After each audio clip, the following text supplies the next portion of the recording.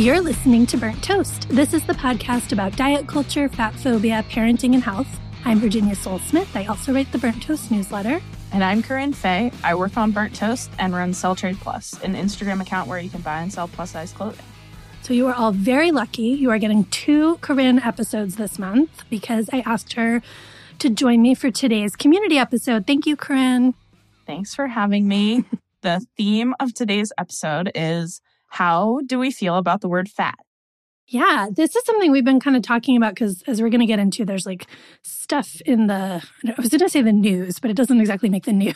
It's news for us. News for us, yeah. It's not like on the evening news. Yeah. But there's stuff happening in fat activism circles / news that sort of got us thinking about this question again. And it's like an evergreen question, right? Because we've covered it on the newsletter before, but it comes up a lot, like who gets to call themselves fat?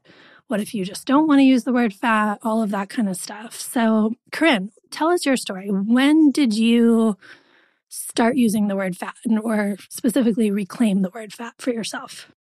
I have this core memory of reading a teen magazine with one of my friends in middle school, and it said something about like plus size model or something. And I remember just being like, but what is plus size? Like, I don't know what that means. And I know that like I'm sort of like on the edge. Mm-hmm. And I just remember my friend being like, oh my God, Corinne, like you are not plus size. Oh, and she thought that was like very reassuring. Yeah. And I think also was genuinely like, you're not. But like the thing is, I was probably like a size 12 and like plus size models are like in modeling land, exactly. As we learned from the mid-size queens, that's on the large size of the plus size model. Yes, I had a huge ribcage. And the other childhood memory I have of like fatness is I remember coming across the book Fatso by Marilyn Wan, right? Yes. In the public library. Like I stumbled across it. Oh, what a great find for a kid. I know. I would love to know what librarian like put it on his display shelf. Bless her or him or them. I found it and I remember being like, I really want to read this. I'm like so interested. And also like, I don't want anyone to see me reading this and think that I'm fat. Like it felt very like interesting. Not allowed. Were you fat at that point or were you still I think it was probably around the same age. Like I was probably like a size 12 or 14, but also like 12 years old, you know? Right. Like, yeah. And so in that gray space where holding a book with the word fat on the cover, you would feel like you were announcing, so like coming out. Yes, then suddenly people would notice that I was fat as if they hadn't been noticing your body ever before. And I think there is something about like when you do sort of decide that you're going to embrace that word, you do have to admit that like you are fat and people know you're fat. Like there's this way in which like if you don't talk about it, then like no one notices. It's definitely, if you're not talking about it, even if they're noticing, there's like most people who are kind to you and in your life will not talk about it. And then I think well into adulthood, like I think around like 2016, I really had like a mind change around it. And honestly, I think it was really influenced by Shrill, the book by Lindy West, and also that This American Life episode. Wow. I think that was like the first time that I was like really seeing my experience like reflected back to me in media. Yeah. And then I was fully just like, I'm fat. That's so powerful. Yeah. Shrill was so powerful for so many people. Oh my God. Yeah. Amazing. The book and the show. That totally makes sense. That's really cool. Yeah. What about you? I don't have one moment like that, like finding Marilyn Wan or finding Lindy. Yeah. And I think part of it is because my fatness like came on quite gradually. If that makes sense. Like I was a thin kid. I had thin privilege. I got fatter in college, like freshman year of college, but still wore straight sizes. Then did a lot of dieting and stuff in my 20s to stay in straight sizes. And so my 30s was like this sort of, giving up dieting and settling into my adult body, which has always intended itself to be a small fat body for sure, or a fat body. Yeah. So it was like the process of stopping fighting that. But I think I struggled to claim it a little bit. Like finding small fat was really helpful for me because I didn't want to be claiming it and trying to imply that my experience was that of people who deal with more oppression than I do. The other piece of it, I think that was more conscious was I really wanted to reclaim the word in our house around our kids. And by reclaim, I mean just claim it for them because they didn't have a negative association. I wanted to give them a baseline of fat as a positive word. And so that helped me really lean into it, particularly I would say in the last 5 years or so. And it's been really cool to see my kids use it in a very offhand, whatever kind of way. And so that is also why I put it in the book title. And every interview I'm doing for the book now, I feel somewhat surprised, but also not, that one of the questions is always, tell us, why do you use the word fat? Interesting. Particularly by straight-sized folks, I'm being asked it a lot. Why do you say the word fat? And do I have to say fat? And can I say fat? And, what's the power of teaching kids to say fat? It makes me realize how many people still are nowhere with that reclaiming concept. Just in getting ready for this, I Googled the book Fatso and was just looking at some excerpts from it online. And I was just really struck by how relevant it still seems. It seems like the same stuff we're talking about now in a lot of ways. I know. And it came out in 1998. Oh, God. Thank you, Marilyn Wan, for your labor. I don't think I realized it was quite that old. I thought it was 2010 or something. Yeah, I was really surprised. I mean, it must be very irritating to be in that first or second wave of fat activists who put all that out. And then there's all of us being we've newly acquired this language. And they're it's been there. Thanks. Thanks for noticing. Yeah. We see the labor for sure. Well, on that note, we're going to hear from a Burnt Toast community member named Valerie, just about the power of reclaiming that word. Awesome. I am what's considered super fat, which is the terminology we use at the No Lose Fat Liberation Queer Conference, where I really learned most of what I know about fat liberation. Even if someone can only see my face over Zoom or something, it's very clear that I am fat.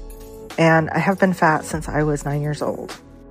I was very severely bullied in late elementary, middle, and high school for my weight, and though my parents never put me on a diet or made me feel bad directly about my body, and they are both in larger bodies, they dieted constantly in my youth, so I absorbed those messages anyway. It's important for me to use the term fat to destigmatize it and emphasize it as a neutral term like height or hair color or something, as much as anything can be neutral. I find that when I lead a conversation by using the word fat, things go better. And using this language with children has been especially powerful as I use my standard script of, fat isn't a bad or good word. It's a neutral descriptive word. Someone can be thin or fat, tall or short, but any word can be used to hurt someone's feelings if you say it in a way that's intended to hurt them. But there shouldn't be anything bad or mean about saying the word fat. I know I can't undo all of society's messaging, but I hope that at least being introduced to body-neutral concepts by a fat adult can plant some positive seeds for the children in my life. Yeah, so hearing Valerie's story is making me realize I don't want to talk about it, but it's recent enough. I guess we have to talk about the whale and the travesty that is Brendan Fraser's Oscar and the makeup artist Oscar. Listening to Valerie talk about all this so beautifully, I'm just why did they think it was okay to tell this story without talking to, from what we can tell, any super fat people, at all? It just was nowhere part of their work. Even a moderately fat person, I don't feel, was consulted in the making of that film. Yeah, I have to admit I've been kind of avoiding hearing about the whale stuff. Very valid. We will not use details here because I don't want to trigger anyone. It's so toxic. Did you watch it? No, God, no. Okay. I am extremely grateful to Lindy West and Roxane Gay, who really took that bullet for all of us. They both watched it. Yeah. I felt like enough folks watched it and wrote the beautiful critiques, and I am reading the critiques and learning from them and do not need to put myself through it. But it was really a selfless act for them to do that because it does not sound like a pleasant viewing experience at all. And it's just maddening. It was really, I didn't watch the Oscars either because I go to bed early, but just seeing the clips afterwards and seeing the total, just so much joy for him and he's always been this amazing, wonderful actor. And his speech was full of fat jokes and weird references. And oh God, I'm sorry, I can't celebrate him. You cannot, as a dominant group, take a marginalized group story and just like decide you can do whatever you want with it. Like, it's unacceptable. Right. Even if you land on a few powerful moments, even if you manage to like come up with a few things that resonate as true for some people in that marginalized group, like it's still not okay. It does feel like we're really at the point in culture where like taking on someone else's identity for entertainment purposes is not cool. Like we could move past that. Okay. Yeah. We don't need to keep ranting about the whale. Valerie, thank you for sharing your experience. And we need more of these stories. And I also really like what Valerie says about how powerful it is to talk to kids about this and to, explain that fat is a neutral descriptive word with kids, because I hear this a ton from parents. With fat parents, I think it's like I'm figuring out how I feel about the word, but also what do I do with my kids? And with straight-sized parents, it's like this total deer in headlights moment when their child uses the word fat. And they're like, I don't want to imply that fat is bad, but I also don't want them to hurt people's feelings. And what do I do? What do I do? So let's hear from B, who had some great thoughts about that. I have kids in the loudly saying awkward things phase, and it's easy when it's about me. Mama, little witch Hazel in the book looks like you. She's fat, she has hairy legs and long hair. Oh, wow, yeah, and her nose sunburns like mine. Not hard to treat the word fat, as applied to me, as if it's perfectly neutral. But when they talk about other people, if they say, that person's in a wheelchair, I can say, yep, isn't it cool? We all get around differently. That person's skin is brown. Yes, it's beautiful how many colors people are made in. I want race and disability and body size to be things they can talk about without shame and without the idea that their small, white, able bodies are in any way better than others. But when they say, that person's fat, it's hard to say, yep, it's great the bodies come in all different shapes and sizes, because of the yep, because the person may not feel neutral about being called fat. My 4-year-old recently exuberantly told our neighbor that her legs were really big, and the neighbor just grinned. But I was at a loss for words, other than quietly reminding the kid that every body is great, and in our culture, we still don't comment on other people's bodies. Similar to Valerie, B is sort of touching on the fact that, like, while a lot of people have reclaimed the word fat, it still can be used as an insult. And it's like kind of hard to walk that line, because even though we might feel one way about the word, we can't really predict how someone else might feel about it. Also, kids' ways of commenting are so specific. Like, I love that the 4-year-old is like, your legs are really big. Like, that's just such a kid way to put it. Yeah. I'm glad the neighbor was like fine with it seems like. Yeah. But I totally get, as a parent, you're like, I don't even know what to do with that. It is tricky. And you want to make space for like people's boundaries around talking about their bodies is really important to respect. Yeah. And I think you can totally do that while framing that as a positive thing. And even the thing about saying, like, we don't comment on other people's bodies, it's like, do kids really hear that? I feel like 50% of what kids say is just commenting on what other people are doing. I don't think they necessarily will get it and like perfectly execute it, but I think it seeps in over time. Like, I don't comment a lot on my kids' bodies. Do you know what I mean? Yeah. So I model it that, like, I give them the same boundary. You're then teaching them that, like, their bodies are their own. And of course, they should give other people. Like, another way it comes up a lot with kids is like siblings hitting each other is a good moment to be like, we don't touch other people's bodies in ways they don't like. Wow. Yeah. So please stop pushing your sister because she took the calico critter you wanted to use. So it's real Not life. to be specific. Yeah, not that happens in my house 900 times a week. But anyway, so I think thinking of comments around fatness, other people's fatness in that same vein, you're not shaming the fatness. You're just helping them understand body autonomy. There's just been a lot going on the internet around this. You know, there's been a lot of fat creators who have decided to pursue weight loss. Mm-hmm. There's been the whole mid-sized queen stuff. Yep.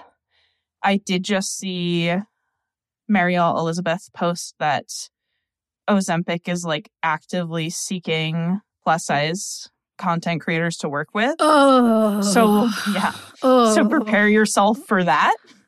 I assume Marielle was like, get the fuck out of town. I think she was posting it as like, heads up, this is coming. Like, this is being pitched to plus size creators. Of course it is.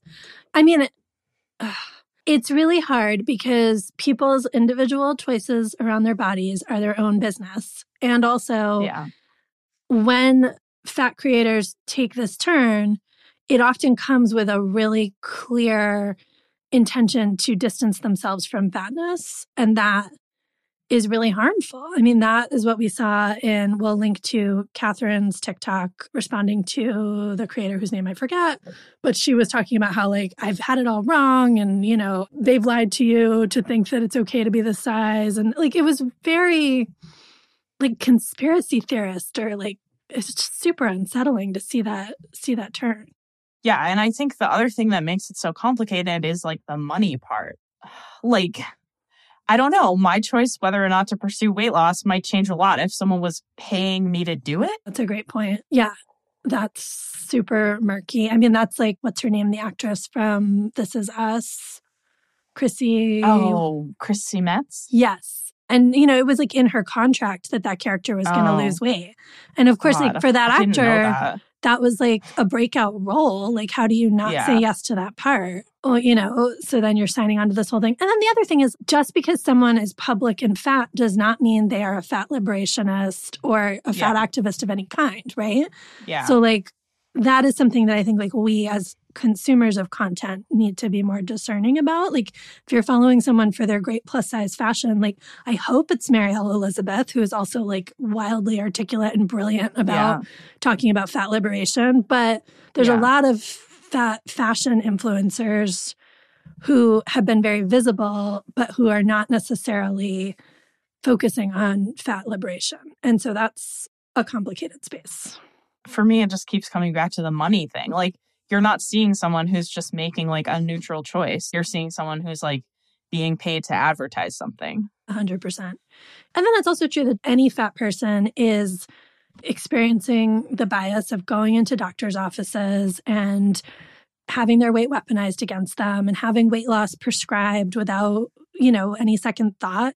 So this is Layla talking about this experience of doctors' offices and how that can really trigger this spiral of, I can't be this size, and needing to distance from fatness. So a few years ago, I went to the doctor for what I thought was a routine checkup. And as they do before every appointment, they ask you to step on the scale. And I was pretty shocked at the number that I saw. It was the most I had ever weighed in my life.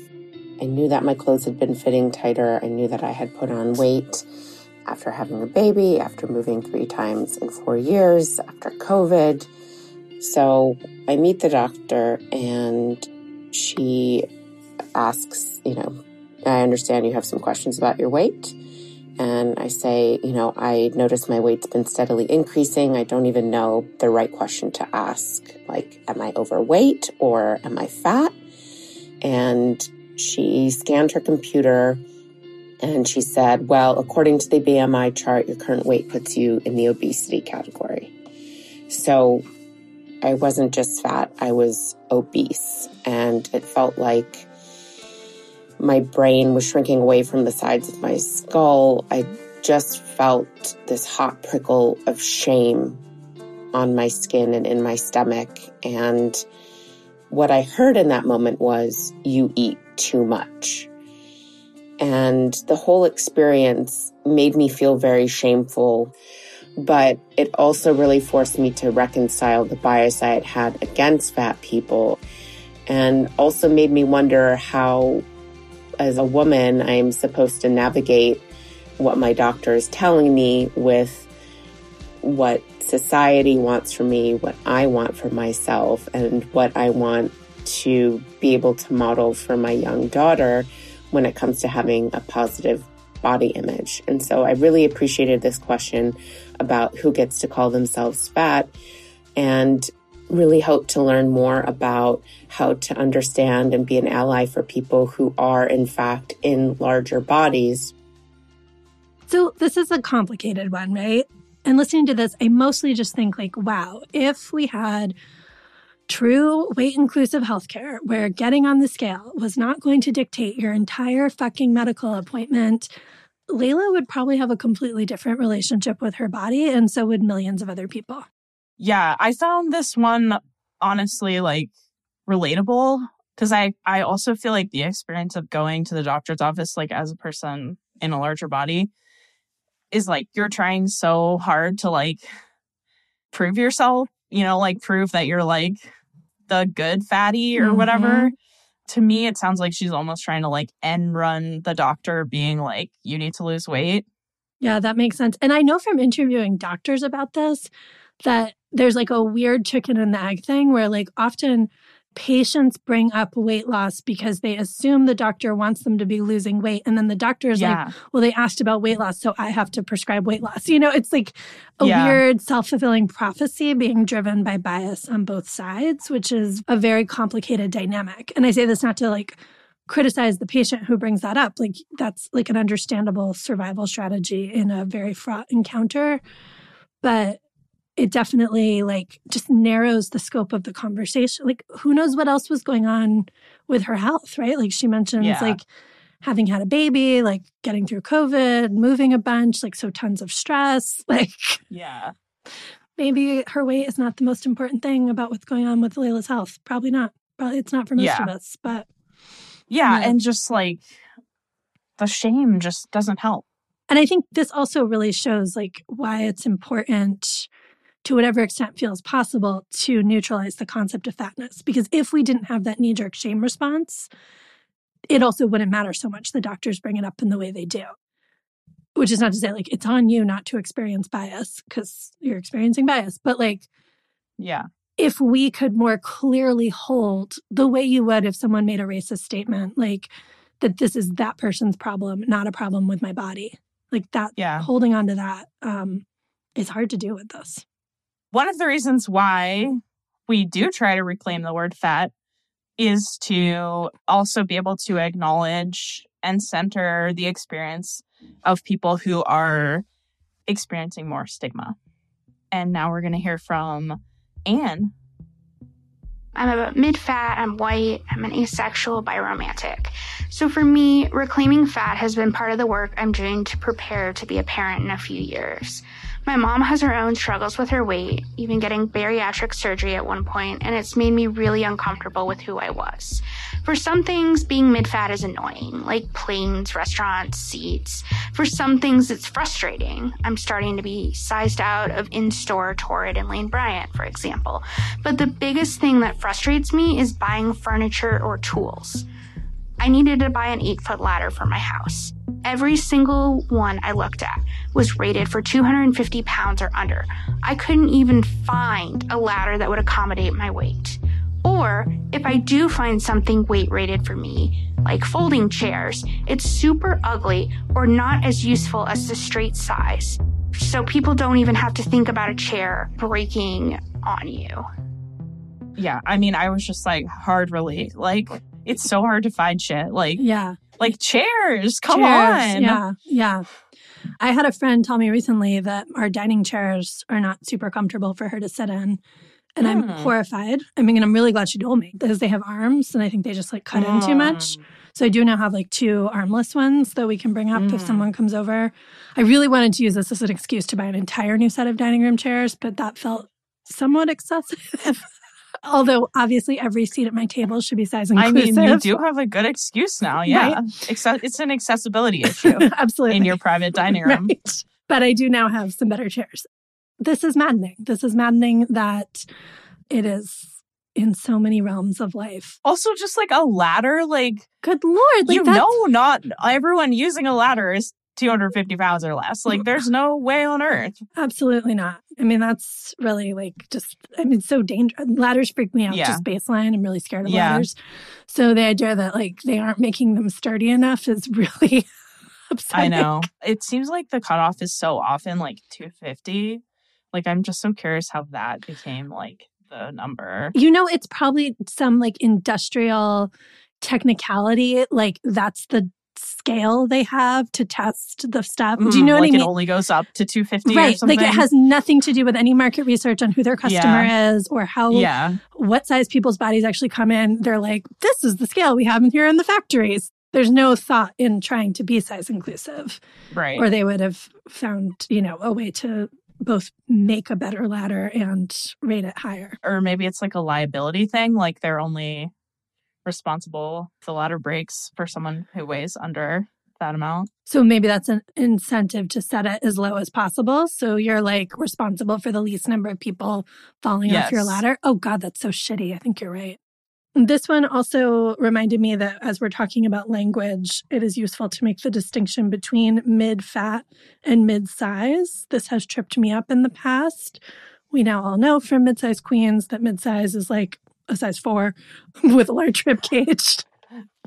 Or technically it was supposed to be between straight size and plus sizes, but it's being very misused and being used to distance from fatness very concretely. Whereas mid-fat is like between small fat and super fat, right? This is from the Fat Lip. Yeah, Ash at the Fat Lip. Yeah. Mid-fat is defined as 2X, 3X, size 20 to 24, torrid 2 or 3. Got it. Okay. And of course, that's super confusing because like sizing is not standardized at retailers. There's so many brands where the 3X is like a 1X somewhere else, etc. But just have that language is useful. Okay. Next, we're going to hear from Kristanne, who had an experience where she actually didn't use the word fat, but I think reclaiming the word is what enabled her to do this advocacy. So by the definitions of the fat community, I would be considered mid-fat. I've been small fat or mid-fat for most of my life, but at 52 years old, it's only been in the last couple of years that I've felt comfortable using the term fat as a neutral term to describe my body. Had a lot of things to unpack with that term always being derogatory, but now it's just a fact. So I'm trying to be very cognizant when I use it that people know that I'm being neutral, that it's really obvious. So I'm just stating a fact about my body size, and I'm not passing a judgment about myself. If I'm in a situation where I don't want to get into it and I don't want to open up a discussion about the term fat, I'll just say larger body. So like when I was trying out office chairs at the furniture showroom, I said to the sales guy that one thing I really appreciated about the chair I ended up buying was that it came in 3 different sizes, so I could get one that was actually designed to fit my larger body. I wanted him to know that I valued that aspect of the product and that was part of why I was buying it, but I didn't need to get into the bigger discussion about the word fat. So large or larger would be those factual but not as loaded words that I will use if fat feels like it's too much in the context. One word I'm not a fan of is curvy, because first of all, it's euphemistic, but it's also inaccurate for me. I'm not curvy. I don't have an hourglass shape. I don't have large breasts. And it's also a word that emphasizes some sort of feminine, quote, ideal, end quote. And it seems to be coded as, fat, but still stereotypically feminine, as if that's a thing that I'm supposed to aspire to. I like this comment a lot. I could relate, and I think I've done the same thing myself. It's just that thing where you know someone else might be uncomfortable with the word fat, so you use larger body or something like that to describe the same thing. Mm-hmm.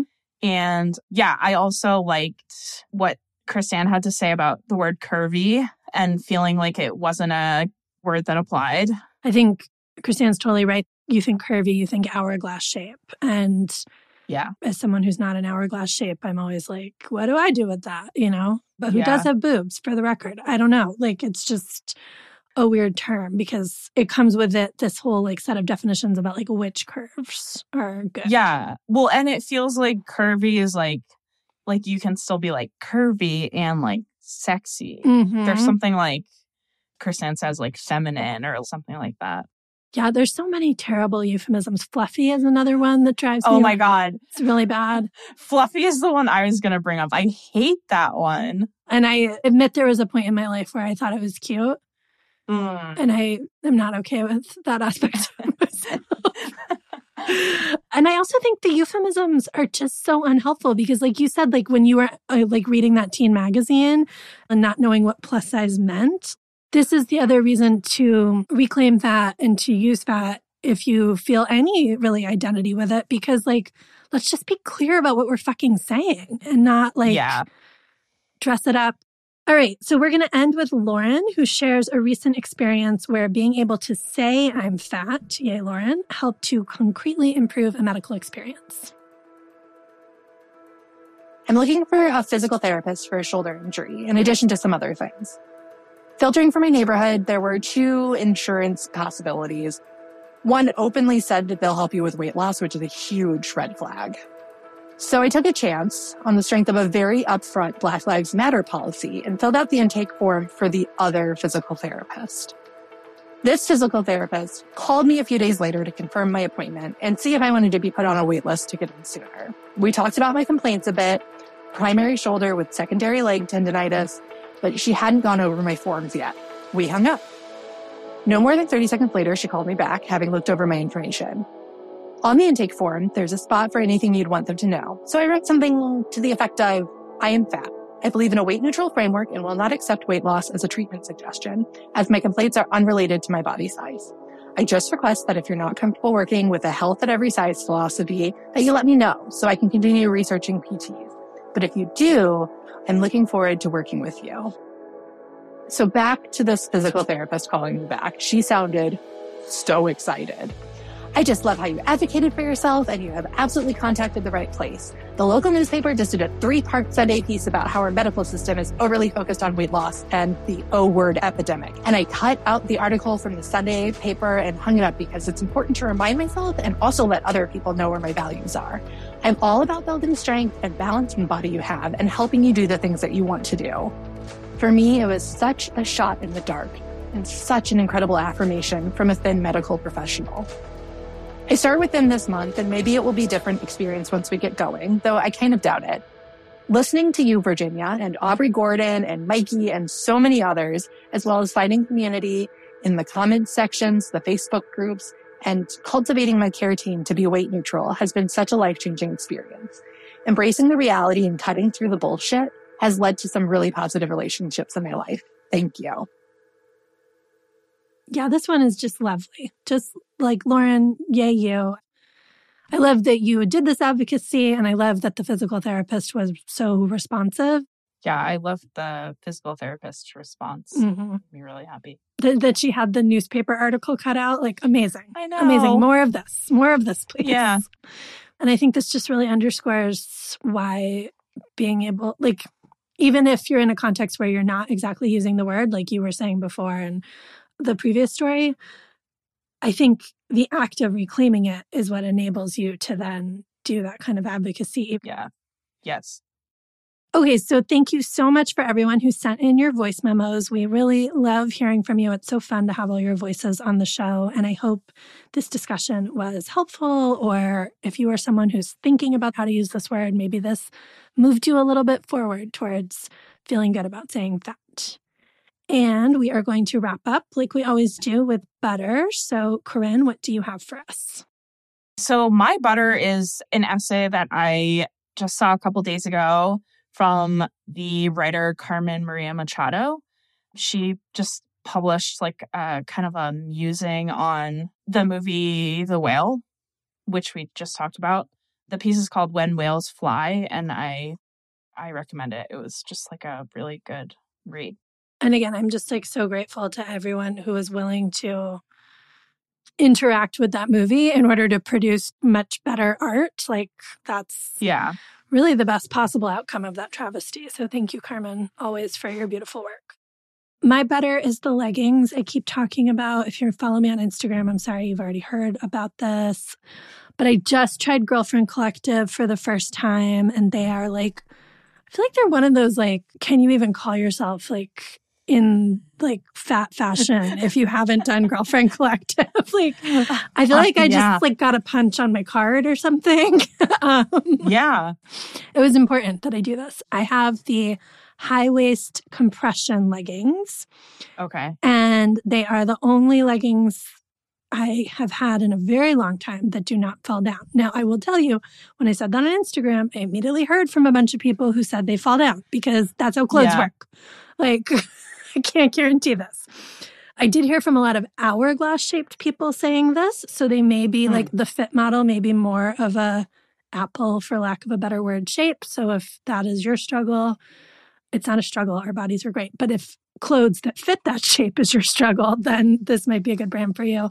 They're super comfortable. They do not fall down. They really hold their shape well, like no saggy knees, etc.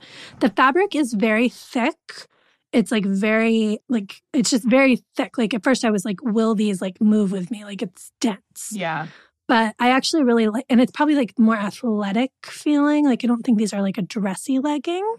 Like a little shiny. It's a little shiny, but I don't mind it. I'm enjoying it. And I did get the Paloma bra to go with it. Those are just one of their sports bras that I'm also really liking. And I'm like, this is my first time doing like a set. Did you get a cute color? I got navy blue, but I might That's have cute. Wild Iris on order. It hasn't come yet, so stay tuned. It's a really pretty like periwinkle purple. And I was like, well, that sounds amazing. Maybe I need that for spring. Yeah. Yeah. So stay tuned on that. I'm not wearing them to be athletic in. I was wearing them to do my taxes last weekend. And I was like, everything about this day is a dumpster fire, but I do love my outfit. So that was good. Yeah, I've recently started wearing a lot more leggings because of going to the gym. Like I started wearing them to the gym and then I was like, oh, these are so comfortable. And you're like, why am I wearing real hard pants? I need to be wearing leggings all the time. Yeah. Well, and you were doing actual athletic things in them with your weightlifting. So, but that, I mean, it went from that to just like everyday life. So, well, that's like, I have different leggings I wear for if I'm going to do like one of my Lauren videos or go walk the dog in the woods. And these are my nice leggings. Oh, wow. Okay. These are my keep nice leggings. Wow. Fancy leggings. I mean, they do wear out. Yeah. Yeah. And I will say, like, for a long time, I was on the Universal Standard bandwagon of leggings. And those leggings don't fall down either. They're very high-waisted. Which ones, though? Because they have like 10 different leggings. Maybe I have Next to Naked. Is it like a matte? It's matte athletic and it's material? much thinner. It's much thinner than the Girlfriend Collectives. And my criticism of them is that they pill in the thighs. Like when, your thighs. Are they black? I have black, I have navy, and I have like a sort of a, I don't know, like a sea green, sea foam. Yes. That's the Next to Naked, I think. Okay. Super comfortable. Those ones do pill. And there's not really any compression. And I didn't know that I liked compression. And I want to be clear, I'm not saying compression from like a makes me look thinner, still like that. I just like it from like a, I don't know, like it feels more sensory. Yeah, it's like a nice sensory experience. Yeah, it's like being wrapped in a little cocoon.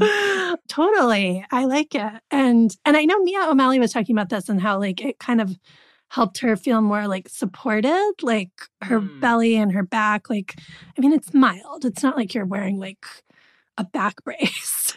Yeah. But it's just like, I feel like my posture is a little better in them. Anyway. Interesting. Have you tried Girlfriend Collective? I feel like I tried them a long time ago and I remember thinking they fell down. Oh, all right. See? Don't trust me. The leggings I like now I like Superfit Hero. They are next on my list. I actually think it's a similar thing, but they have a pocket, which I really like. Okay. That's an upgrade, yeah. And it's the like athletic gi material. They don't have a waistband. And then I like these ones from Universal Standard that are more like cottony and have a waistband. Okay. And they're more like, I do wear them to the gym, but I also like would wear them to run errands or whatever. Right. But it's not like an athletic material. It feels more just like a stretchy pants. Yeah.